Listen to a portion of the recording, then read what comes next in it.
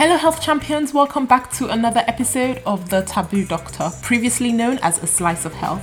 This is the health podcast where no subject is off the table and we answer all the taboo health questions that you've always been afraid to ask. Join me and my friends from all over the world as we demystify healthcare and wellness. It is our aim to turn you into a health champion wherever you go as you slice health fact away from health fiction.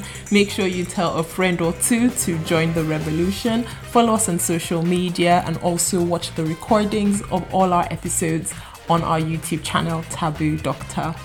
Don't forget that this episode in no way replaces advice from your own healthcare worker or physician. Please be reminded that all the views shared on the podcast reflects the personal and professional views of our guests.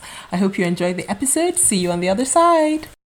So welcome, Olori Coitus, to A Slice of Health, now Taboo Doctor. Thank you so much for coming on today's episode. Thank you so much for joining us. And I'm really excited to have this conversation with you, obviously. But what I'd like to do is ask you to introduce yourself. Tell us a lot about yourself, and we'll ask you a few icebreaker questions before we jump into our topic, which is demystifying sexuality for the African woman. Okay. All right. Thank you, Mo. Thanks for the invitation. I'm glad to be here. Thank you. So tell us a lot about yourself. I love that. Usually people say, tell us a little about yourself, but you're like, tell us a lot. Yeah. My name is Yesterday. I am a sexual health educator. I am the founder of Olori Coitus. Olori Coitus is a sexual health and intimacy platform for, I guess, the millennials. I tend to shy away from the word millennials, but millennials are people from the 20 to 40 age brackets, which are really, those are my biggest audience. And what I do on Olori Coitus is literally just the sex ed that you wish you had in school.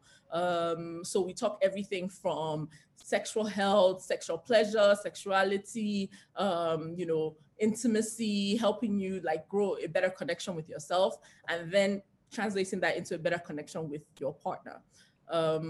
What else do I do? I am also the head beader at Ilekedi.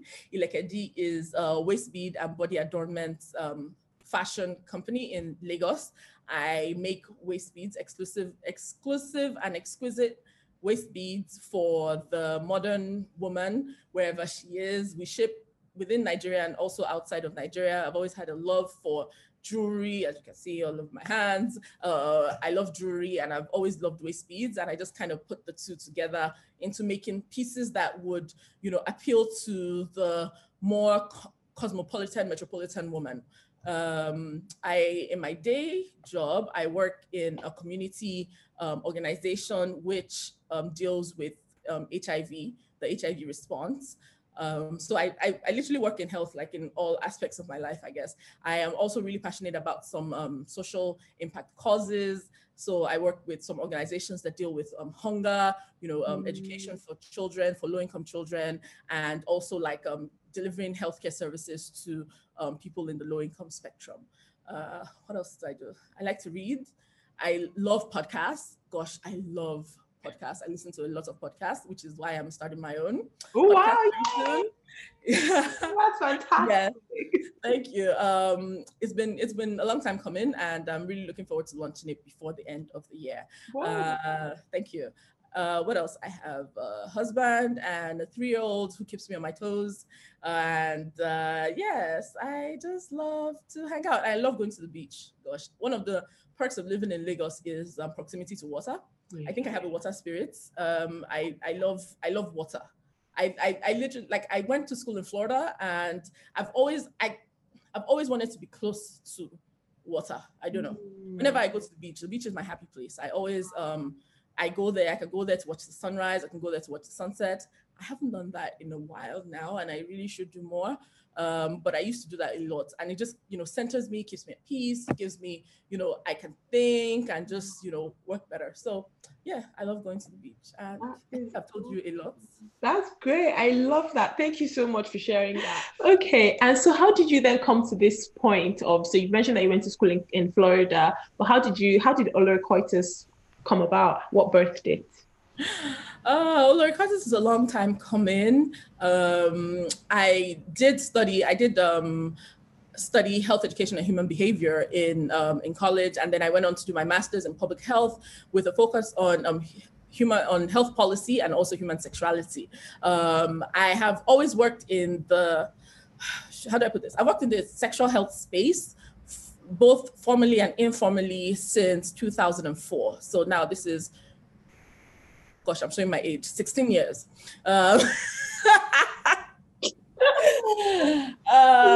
So when I was in college, I used to volunteer with a group called Gator Well. We used to distribute condoms around campus. I've always had an interest from a young age. I was the girl who knew a lot about sex from reading. I am still an avid reader. I read Every Woman when I was 9, and it really opened my eyes. I took it from my mom's library and I read it, and it really opened my eyes because Every Woman, I think it's a fantastic book.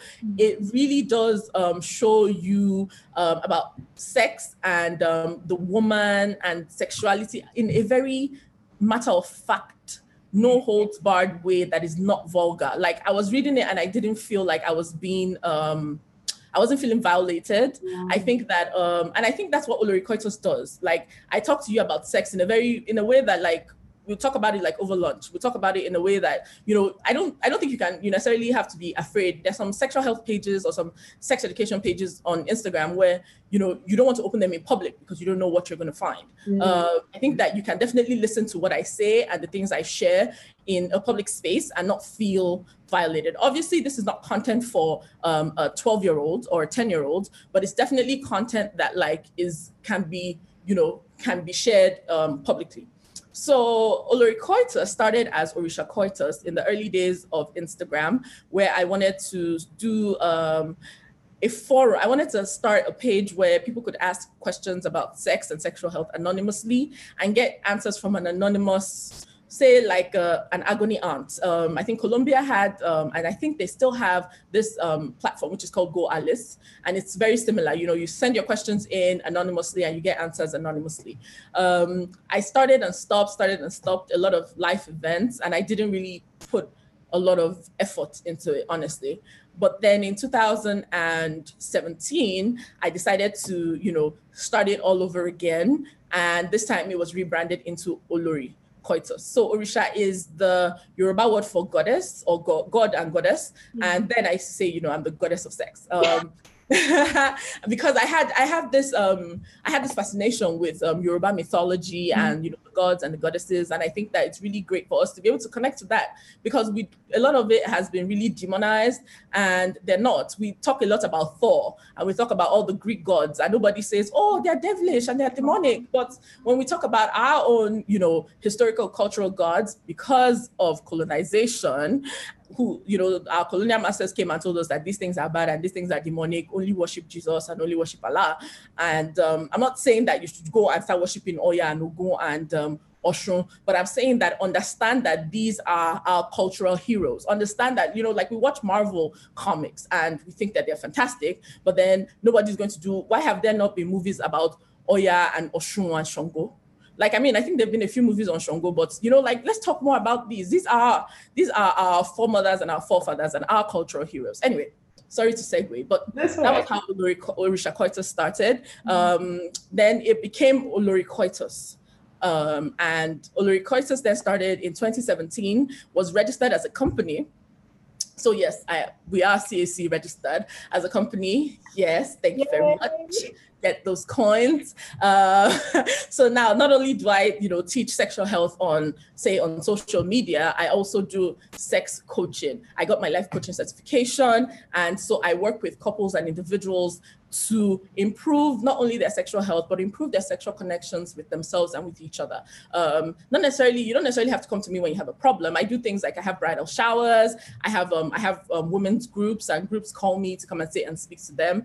And I also have couples who, literally, I was just on a call. You know, I was telling you earlier that I was on a call with a couple. I have couples come to me because they're like, oh, look, sex life is okay. I think we're kind of like a 50. We would like to get it to maybe like an 80. What can we do? And, you know, we just sit down and just have like some, you know, we talk about practical ways to be able to get there. It doesn't necessarily always mean that. You know, I come from coaching is more of goal-based. You have something you want to do. what are the tools you have and what tools can we equip you with to get there, as opposed to therapy where like you're kind of going back to kind of see like, okay, what in your past has affected how you are and all that, which is also good. But while therapy is kind of like looking back, coaching looks forward. So I'm a sex coach. So Olori Coitus deals with those two aspects, and it's been really great. The reception, I remember when like Olori Coitus relaunched, people used to be afraid of following me on Instagram. Yes, I knew they were saving my post, and I knew they were seeing it, because some people would say, oh, I saw you on this, or oh, my husband forwarded this to me, or my wife sent me this, or my girlfriend told me to go watch it, but oh, I saw your video, but they wouldn't follow and they wouldn't like, because public. You know, back in the day when Instagram used to show you, I think when you go to the explore page or something, you could see like, oh, yesterday like this picture, and yesterday follow this person, and people were just really, really like anxious about other people knowing that they were there. And sometimes even if someone comments on my page, then their friend will see them and say, what are you doing here? They'll say, you too, what are you doing here? You know, like that. It was just really interesting back then. And I remember when I started, I used to get a bit discouraged, because I felt like, why, you know, like, so I am putting my face to this because, again, Olori Coitus became Olori Coitus from Orisha Coitus, because I realized that putting a face to it would humanize the message and make it more relatable. So I felt like, okay, so now I have lifted the veil. I am now putting my face here, and yet you people are not really, you're still afraid to come out. But, you know, I persisted, and I'll tell you now, I think Olori Coitus has almost 15,000 followers on Instagram now. People like, comment, they share, they post to their stories, they tell their friends. You know, people say, oh, you know, Olori Coitus, I follow you. You know, so now there's, and I think also social media has helped. The more comfortable we are being in like the social media space and sharing, the more people see that you're sharing very authentic stories and authentic messages about things like human sexuality, the more comfortable they are in publicly engaging with it, as opposed to doing it like hush hush in the dark, like, oh, just on my phone, nobody can see it. They are now, you know, people can now say with their chest that they follow me, or say with their chest that they've learned things from not just me, but other, because there are a lot of really great sex educators out there, even in the Nigerian space. And I think it's really great that people are able to engage in a public manner. Yeah. So for those that, yes, we talk about sex a lot, but what is sex? Wow. What is sex? I promise, I don't think anyone has ever asked me what is sex. I'm glad I'm surprised. So I'd like to say that sex is a physical expression of intimacy. So it's a lot of times people use the word intimacy and sex interchangeably, but intimacy is definitely like more varied and more nuanced than just sex. Sex is a coming together. If you look at it from a historical standpoint, sex was penetration. So penis going into vagina, or penis. In fact, a lot of people did not consider anal sex as sex, because the penis was going into an anus as opposed to a vagina. But now we know that sex is a combination of everything that has to do with physical intimacy. So even from kissing to oral sex to, you know, touching, using your hands on each other, not just on your genital areas, but literally anything that encompasses physical intimacy between two lovers is sex. Okay, I think that is a fantastic description, because it then makes it quite open in terms of what you're then defining as sex as well. So the topic for today is demystifying pleasure, sexual pleasure for the African woman. Do you think that the average African woman or the average millennial African woman understands her own sexual pleasure? Well, I think that, I don't want to say no. So I want to say yes, and I want to say no. Okay. I say no because we did not grow up being told that pleasure was the thing that we could have. We didn't even, like, what is pleasure? Like, it just, you know, it doesn't even, it's not in the dictionary for us. So for a lot of us, we're discovering it as adults, which is why I don't want to say no all the way, because there's a lot that we're learning and relearning and unlearning. And pleasure is one of the things that we are learning. So the average African woman, at least the average should I say, I don't say cosmopolitan, but, you know, if you have more women who have access to, say, the internet, are starting to understand pleasure a bit. However, I see that a lot of the women that are understanding pleasure are still not really understanding it in context of themselves. It's more about still very, very patriarchal and about pleasure for him.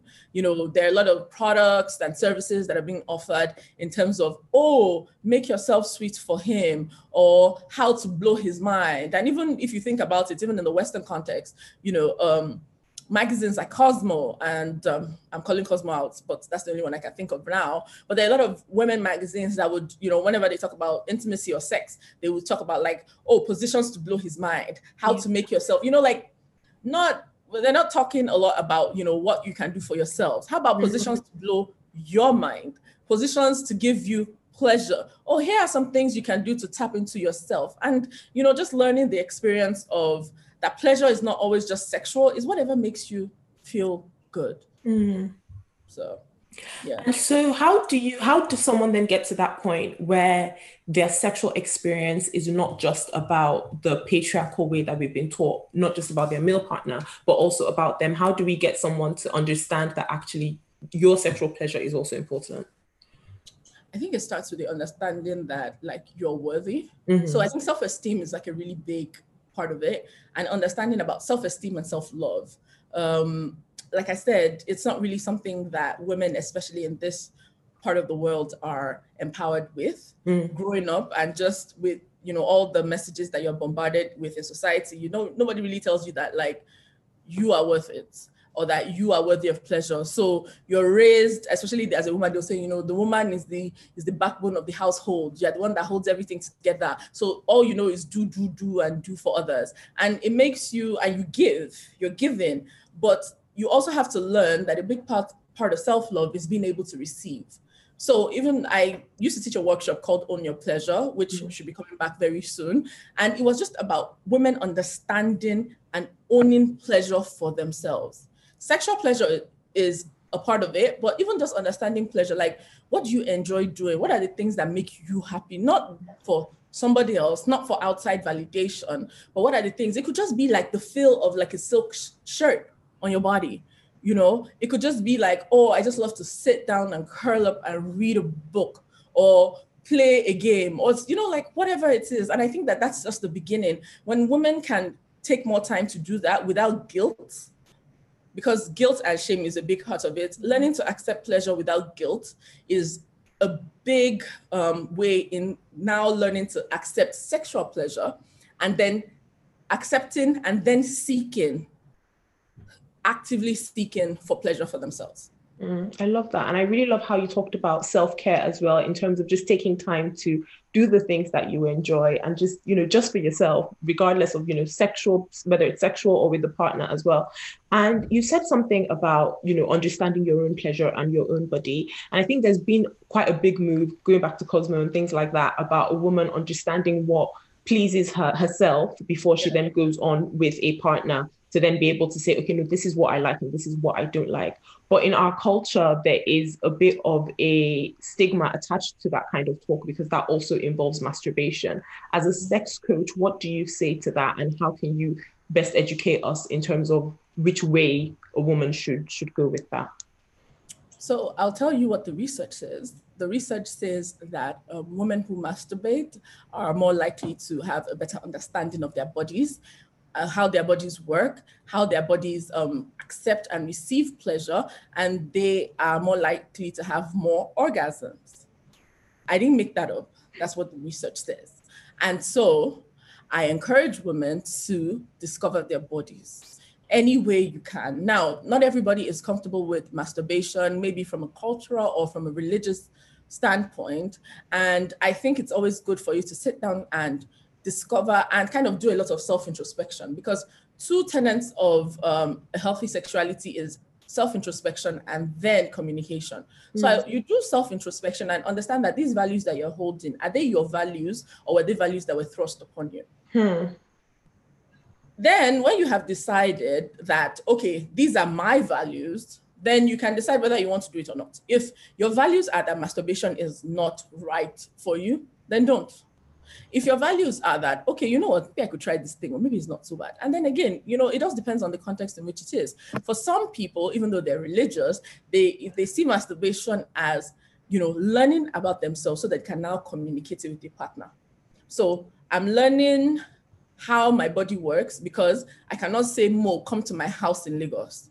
And you say, well, how do I get there? You say, don't worry, you find it. You know Lagos. Now when you get to Lagos, you should know how to get to Lagos. But Lagos is a big city.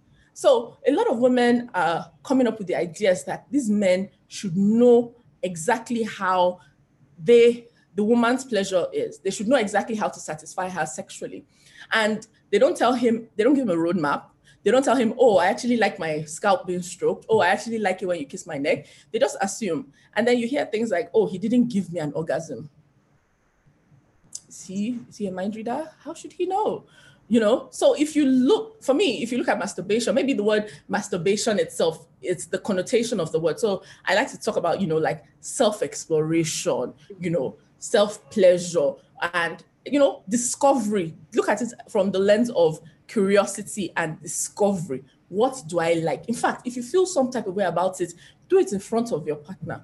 Let him even help you. There's mutual masturbation where you are, doing it, he's masturbating you so that you can now do it. Because look, there's a huge orgasm gap, right? And we know that 75% of women, that if 4 of us were sitting here, 3 of us would not have an orgasm with penetration alone. Now, we know that orgasm is not like the goal of sex, because we're not having goal-oriented sex. But if you are not having an orgasm ever, that's a problem. So think about it as trying to close your orgasm gap, give yourself more pleasure, and then communicating it with your partner. So. Yeah, that is really interesting. And I really like the analogy that you used about someone coming to your house, let's say coming into Lagos. We had an episode recently and we were talking about delayed premature ejaculation in men, and the fact that a lot of masturbation can also cause a lot of premature ejaculation in men as well. And so then also causing problem with their sexual partners when they then come back together. What kind of issues can that self-discovery as a woman on her own then cause if she's explored herself? Can that then cause issues in her own relationship with her partner? I think with all things, right, moderation is the key. So whenever we talk about issues with men and masturbation, we're talking about men who masturbate on almost an addictive level. Anything is bad. Even water can be bad if you drink too much of it. So masturbation is not that you're going to be canceling work because you're masturbating, refusing to go out with your friends because you're masturbating, spending time with other people because, I'd rather just stay in my room and wank. Then we have a problem. Anything can be addictive. Like I'm not saying that masturbation is not addictive or doesn't have the potential to be, but I think everything has the potential to be. Even fitness, people who work out. Some people get addicted to working out, and instead of working out for like an hour and a half in the gym, they're there for 5 hours. That is a problem, even though working out is a good thing. So with women, it can, if you start to feel that you would rather masturbate than be with your partner, then you want to examine, 1, your reasons for masturbating, and then number 2, you want to examine your relationship and your sexual relationship with your partner, because it means that you're not getting fulfillment in that relationship and you're not getting fulfillment in your intimate time together. So what can you do to change that, as opposed to just taking masturbation and just be like, okay, I'm not really getting satisfaction, but instead of me trying to change that, I'm going to take a cop out and just masturbate afterwards. There are women who they literally would have sex, and sometimes it's the man will have sex with them, he will ejaculate and he's done and he falls asleep, not caring about her pleasure, and she herself does not say, hey guy, please wake up, we're not done. She's just going to keep quiet. He's going to sleep. Then she pulls out her vibrator or starts to masturbate herself until she orgasms, and then she feels, okay, I'm done. But really, what's that? That's not the point of sex. Sex is not just physical, right? So if you're having that and you're not being satisfied, you need to then be like, hey, there is an issue here. Let us work it out in our relationship and work out how we are going to make that better. And you'll find that, honestly, sometimes, yes, you just want to masturbate because you don't want to worry about like communication and all those other things, but it shouldn't be that you want to masturbate more than you want to have that sexual intimacy with your partner. So when you start to see that there's a red flag and you really have to watch it, you may have to stop masturbating for a while. But I find that even stopping to masturbate for a while is not really going to solve your problem, because if you don't address the issues and the underlying issues in your relationship, you're not going to be able to fix whatever is wrong, and you just be stuck with the problem. Yeah, definitely. And obviously that is then addressing the root cause of communication, basically, and there then being a communication gap in your relationship. So what ways would you, or what skills would you then be able to give women to say, actually, I know it might be difficult for you to address this and try to talk about this, but how can we then go about talking about the sexual state of a relationship to then be able to reach that point of fantastic physical intimacy? So I always think that the first thing is that you don't have to bring up the sexual state of your relationship in the middle of sex or just when you're about to have sex. Always find a neutral time, a time when you're both just, where emotions are not high and there's no pressure of, performance anxiety. So I'm saying maybe you're sitting down on the couch watching TV, you're out on a date, or maybe it could be through text. Some people are not able to verbally assert themselves. So send a text. I mean, everybody chats these days. You're probably sending lots of text and memes all through the day. So just send, you can just start a segue. And I always like to say that, do like a sandwich method. I learned this, I remember during life coaching, which is you say something good, you stick the harder parts, the harder truths in the middle, and you say something nice to buttress it. And so at the end of the day, you're still communicating what you want, but it's something like this. Babe, I really love how, we're always so good together. Like, I love how you just love me. You're always so sweet to me, blah, blah, blah, blah, blah. And then you then go, maybe your problem is that he's not waiting enough before penetration. But I always feel a bit rushed whenever we're together. As much as I love us, being intimate and I love having sex with you, I sometimes feel like, like we rush a lot to penetration. I really love it, like when you're kissing my breast and you're stroking my clit, and I would like for us to do a lot more of that, so because I think you're a fantastic lover, but I really would like to see more of your fantastic loving in the areas of XYZ. What have I done? I've told him, great job. In the middle, I told him, look, guy, you're rushing me, stop it. Yeah. Right? But at the end, I'm like, you're a fantastic lover, I want to see more of that. What he's going to take away is that he's a fantastic lover. I love when he does XYZ to me, but I'm not doing enough, so let me up my game. He's more likely to want to do that, as opposed to, look, I'm just not getting enough O's. Like, what are you doing? Like, this is not working out. Yeah. Like, so it's literally all about approach. And I know I've heard women, especially on Twitter, they're like, no, why are you trying to like, couch his feelings? Why are you trying to make him feel good? Like, oh, men are trash. If men are trash, why are you with him? Good. Yes, good. That's a good question. Don't get me wrong. Some men are trash, but not all men are trash. And so can we do things? I believe in doing things with kindness, right? And being kind, even to not just people we're in relationships with, being kind to ourselves and being kind. If you can be kind to your friend, like, you're not going to talk to your friend anyhow, right? There's some things your friend will do and you'll be like, okay, how am I going to tell her this? It's the same thing. Right? And yes, you're keeping their feelings involved. It doesn't mean that you are now so conscious of their feelings that you now don't say anything. That's not okay. But it's just about, it's just approach. Approach is everything. So find a way that is very comfortable for you, where you are not so uncomfortable. And the truth of the matter is, some things are uncomfortable to say, but not everything in life, we're adults, not everything in life is supposed to be easy. So you have to find ways to get the hard truths out. Oh, yeah, that's amazing. And just going back to the masturbation point, I think there's been a lot of conflict in talking about that as well, because of the use of porn and the use of erotica alongside that, which we now know actually that, there's a lot of addiction, especially with porn use. What do you say about using those things to augment that part of sexual pleasure? Okay, again, I go back to what the research says, and then I'll also give you my personal opinions. Okay. So the research has shown that sex is very performative. I mean, porn is very performative, and it's very patriarchal. And so it shows a very patriarchal sense of how sex is. It's from a male gaze. The producers are men, the directors are men. A lot of people that are working in the sex industry, I mean, in the positions of power in the porn industry are men. And so what this means, the writers are male. So what this means is that you're seeing sex from a man's perspective. So especially with mainstream sex, what are you saying? There's not enough foreplay. I don't even like the word foreplay. I like to say sex play. So literally you see the woman, next thing her clothes are off, he touches her nipples for like a second, kisses her, next thing he's penetrating. And a lot of people watch porn for education.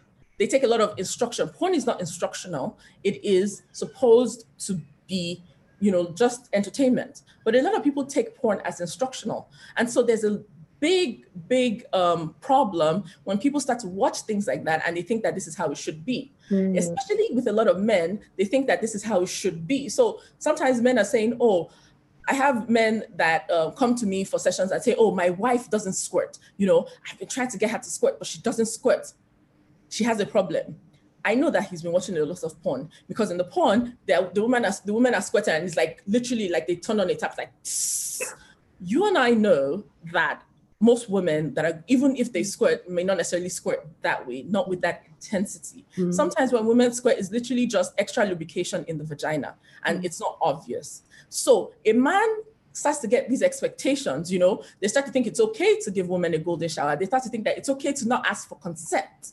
So you just go ahead, you think, oh, you don't really, and the woman is there screaming and and then he's teaching women that they need to fake their orgasms because when a woman has an orgasm and she's not screaming, the man is like, oh, didn't you orgasm? She's like, yes, I did. But he's like, why did you shout?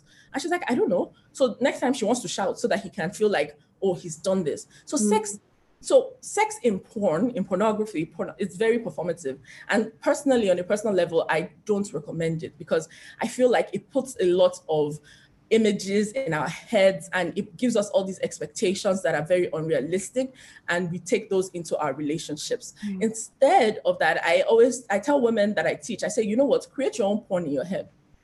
Like when you're watching it, you're watching someone else's idea of their own fantasy. So create your own fantasy in your head. Where would you like to be? What will you be doing? What is he doing to you? How are you enjoying it? Literally you can create better porn in your head than what anybody can make on TV. So create your own porn. That is really interesting. And what would you then say to women who find themselves in that relationship where their partner is so used to porn and that is where they're getting a lot of their education from, but she is making her own stuff up in her head, but then they then have this clash of understanding and, he's expecting things from her that she's not able to give because she's not an actress. And she's expecting things from him that he's not informed about and is not willing to do because he hasn't seen that on porn.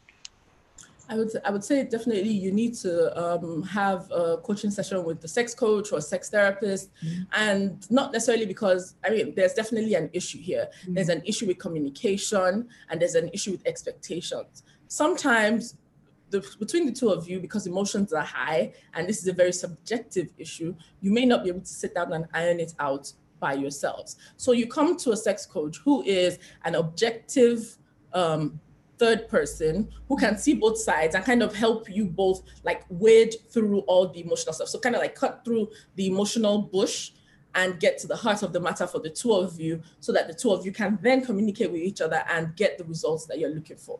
Because it's not the end of the world. And obviously, if she's telling him, oh, it's porn, look, you're thinking about porn, I'm not a porn star. I can't do this. Of course, it's coming from a lot of emotional, there's a lot of emotion laden into it. So him maybe hearing it from a third party and kind of just understanding how this is affecting his relationship with her can help him. And then her learning how to communicate what her desires and her fantasies are to him in a way that he doesn't feel attacked about his current sexual performance and in a way that he doesn't feel that he's not good enough. Yeah. Is also, which also is the same way for him as well, because the porn he's thinking about, those are his expectations. So I'm not saying that you should get rid of your expectations, but you need to make your expectations more realistic. So he has to find a way to make his expectations more realistic and also communicate that in a way that she doesn't feel threatened about his sexual needs.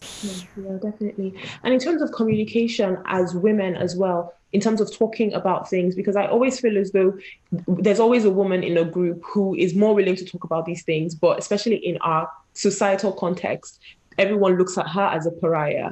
And why do you know all that stuff? Why are you so informed? What have you been doing? And there is a potential that she's not been doing anything. She just actually knows a lot because she has put herself in through study, and she probably has delayed things more. But then everybody else has perhaps explored. What would you say about talking about these things amongst ourselves so that we can demystify it and remove the stigma attached to it?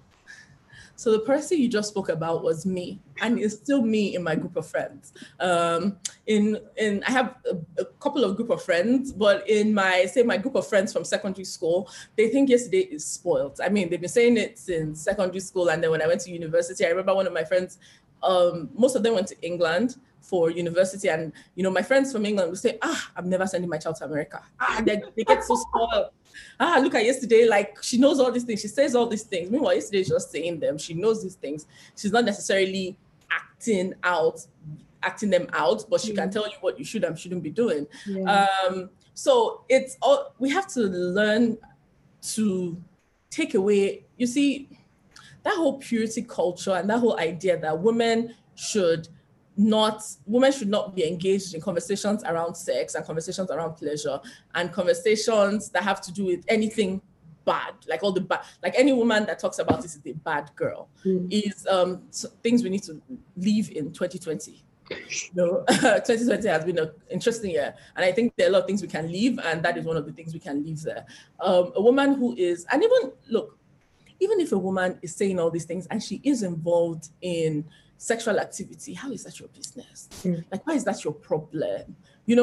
Like we always want to, remove the log in other people's eyes and not remove the speck in our eyes. Like, mind your business, but it's this whole judgment culture and cancel culture that we've been carrying since we were young, always looking to bring down others so we can feel better about ourselves. It's always that, she's a bad girl. So that makes you feel like, I'm a good girl. And that is, we don't necessarily need to bring down others to make ourselves feel good. We don't. Yeah. We can definitely uplift, even if someone is doing something that you are not party to or you don't necessarily agree with. I don't think that you necessarily have to bring them down or shame them for you to feel better about yourselves. You can, that term that says we rise by lifting others, I believe that. I fully believe that. Yeah.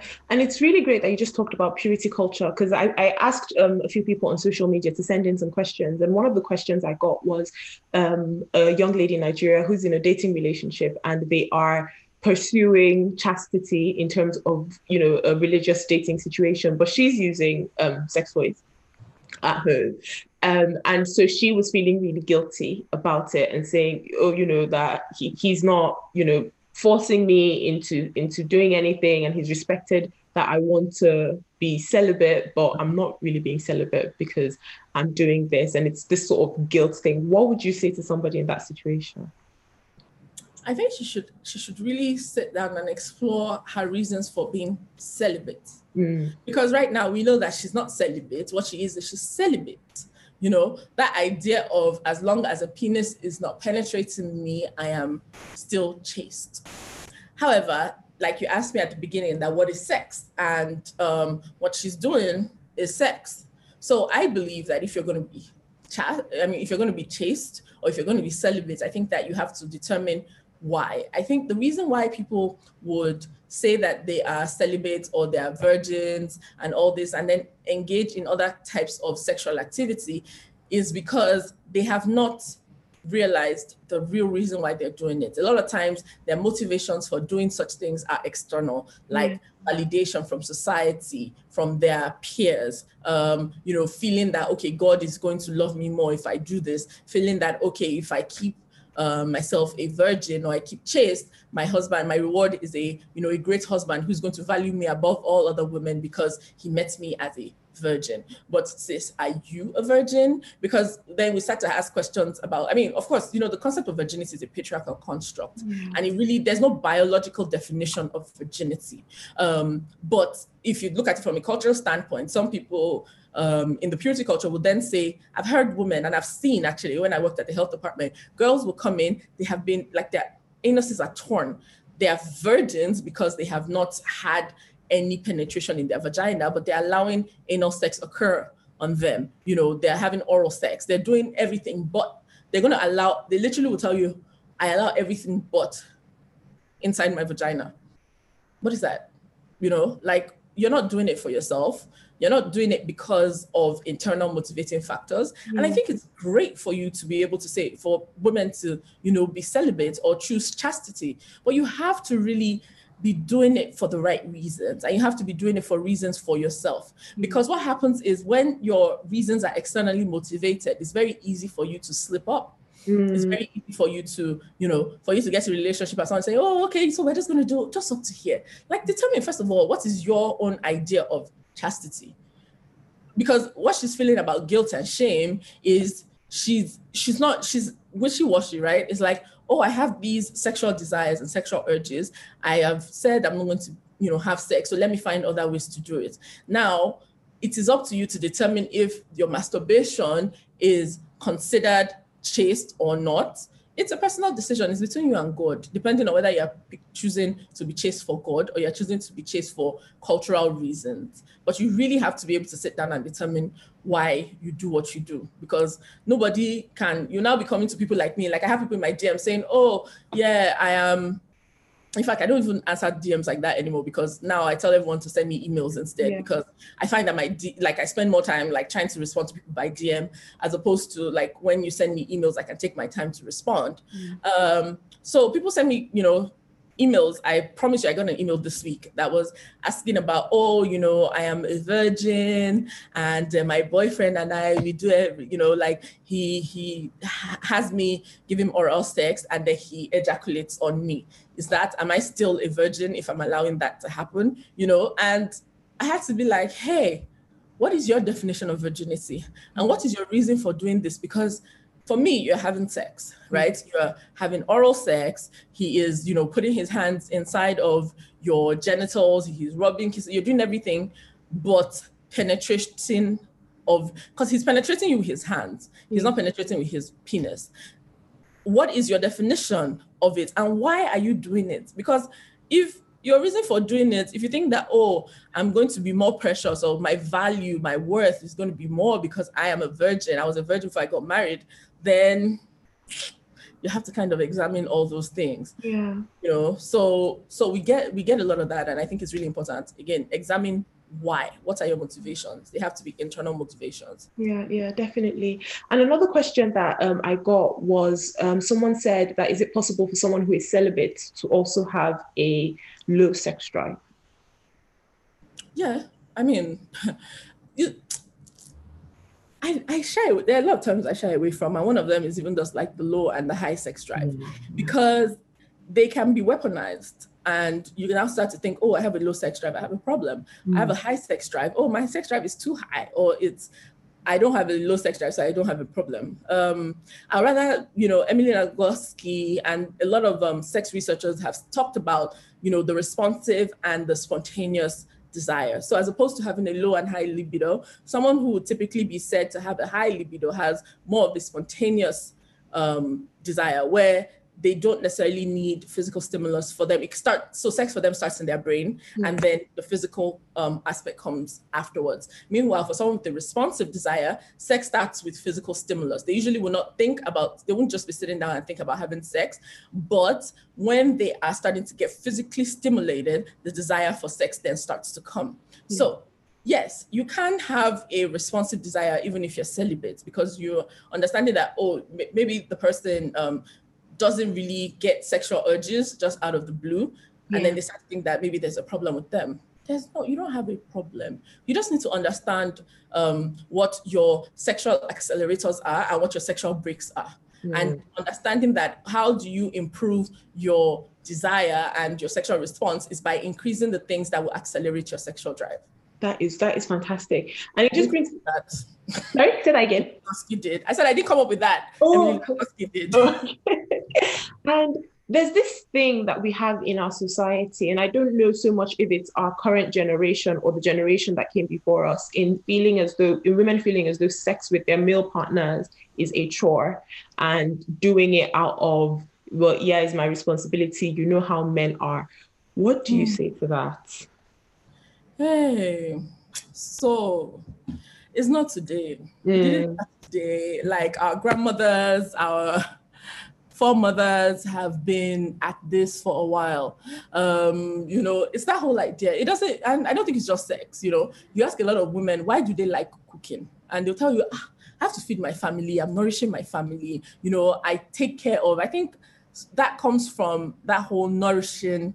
Yeah. The women are the ones who take care of the family. And so part of their job is to have sex with their men so that their man does not go out to other women, because of course, coming from a polygamous background in our culture, there's that idea of if you don't have enough sex with him, you're just going to go and find another wife.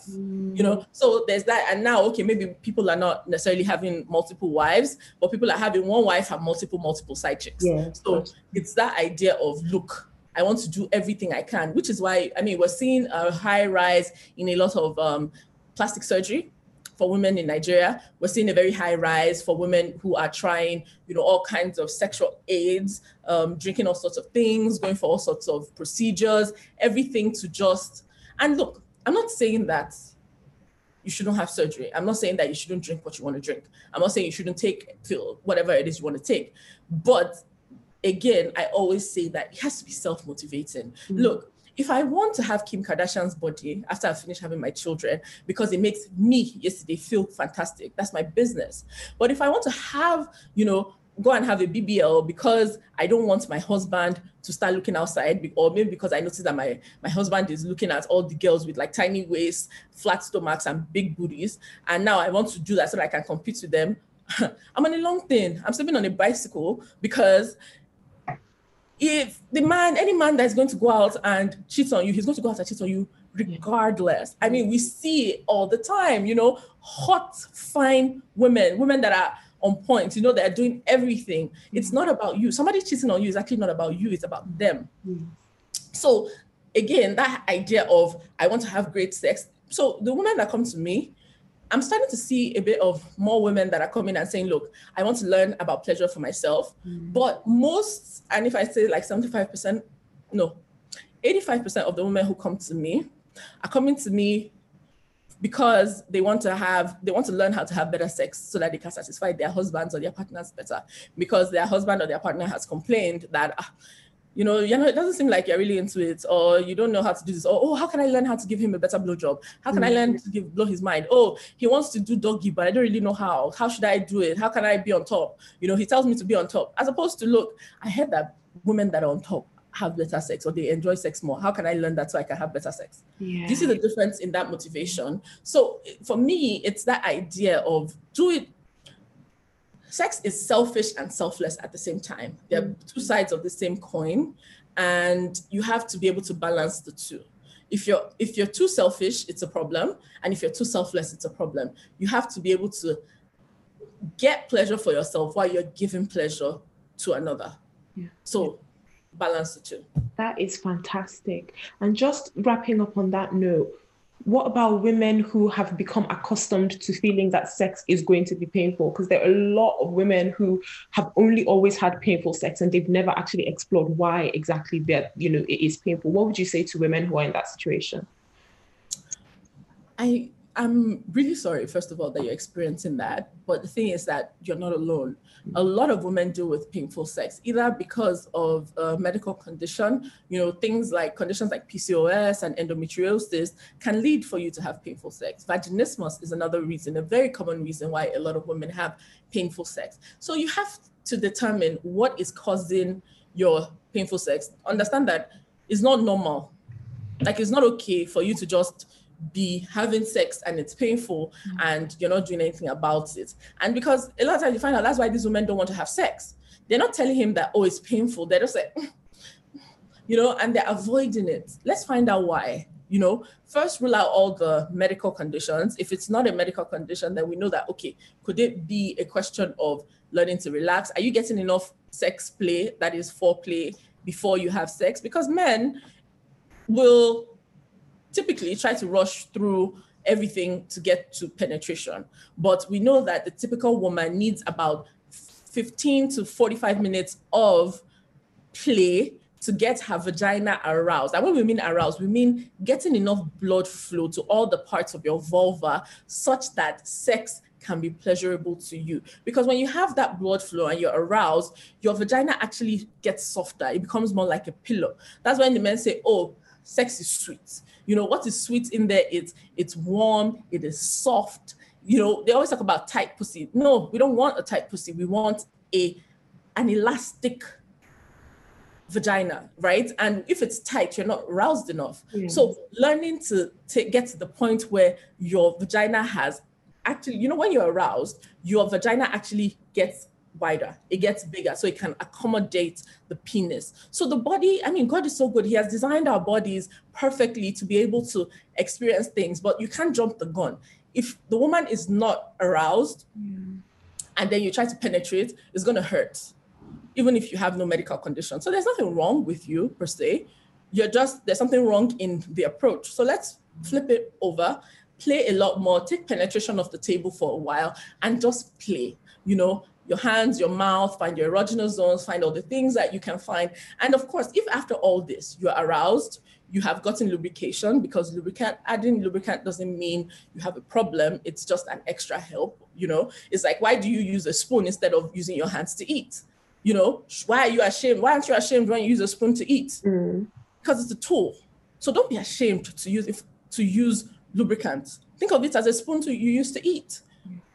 So now you've used lubricant, you've had a lot of sex play, but it's still painful. Now we know that, okay, there's definitely an issue. So then we now start to look at, maybe it's the angle of penetration. Maybe, you're having sex from a way the man is on top or the man is behind. So the angle of penetration is getting too deep and it's hitting your cervix. So maybe you need to try to be on top, because when you're on top, you can control the level of penetration and you can control the angle such that it's more pleasurable for him. He's getting pleasure, but it's more pleasurable for you because he's not penetrating you as deeply. And you can control not just the angle and not just how much penetration, but also the intensity and the frequency of the penetration. So there are a lot of ways which is why it's always great to go speak to a sex coach, see a doctor first, make sure that you don't have any health issues, but then see a sex coach so we can walk through all these together and give you practical ways for you to improve your and reduce your pain. That is fantastic. Okay. Yeah. And what would you put in a toolkit for a virgin bride for her wedding night? Wow. that is quite interesting. Lube. Two different types of lube. I'm going to put water-based lube and silicone lube, because water-based lube is like the one that comes out of your body. It dries faster. Silicone-based lube, you need a little of it, goes a long way, but you can, mix the two up. I would also put maybe like some feathers for, just that tickly play, and just some things. I would put sex dice. There are these dice that have different positions, so they can kind of have some fun. You throw the dice and whatever position it lands on, you guys can try that. Obviously, what else would I put? I would say music, but I guess you wouldn't necessarily put that in a sex kit, but just, some music, some just things that would just get you like set the mood. So candles, things like aromatherapy, because it kind of, relaxes you and puts you in a good mood, and maybe a note that tells you to slow down and that penetration doesn't have to happen tonight. Mm-hmm. It can happen after a few tries. Yeah. It may not necessarily, learn, just play, have fun, do everything, try to do everything but penetration. If penetration happens, it's fine. And if at first you don't succeed, keep trying. Yeah, definitely. I love that. Thank you so much. And what On a rounding up note, what would you say to women who want to explore their sexual pleasure now? What would be, if you were to sort of give them a roadmap, where would you tell them to start? I would tell them to start with themselves, introspection, self-introspection. What are the things that give you pleasure outside of sex? So it could be that you just like to sit down by the beach and watch the waves, and that just makes you at peace and happy. Like, first of all, indulge in the non-sexual pleasures. And by doing that, you will be able to tap better into your sexual pleasures. And of course, then, discovering your body outside of a partner, and then sharing those discoveries with your partner. Yeah. So, but I think it's important for you to, first of all, discover that. I mean, for some people, they find it hard to do things by themselves. I know people who cannot take themselves out to a movie, who cannot take themselves out to lunch. They have to go to lunch with somebody. I think that if you learn to spend more time with yourself, it will only enhance your time with somebody else. Yeah. So I would really say that, just your roadmap to pleasure is, first of all, experience pleasure for yourself, by yourself, and then take that experience and channel it into your time with your partner. Yeah, that is fantastic. Thank you so much, Ezide. This has been absolutely amazing. Thank you for joining us on today's episode. I hope you have enjoyed it as much as we have. Make sure you leave us a rating or 2 on iTunes and share the episode with a friend or 2 who have not heard about us before. And please send us all your questions, suggestions, and thoughts at hello@taboodoctor.com. We definitely want to hear from you. Subscribe to our newsletter as well and follow us on social media. Until next time, stay safe and keep slicing health fact away from health fiction.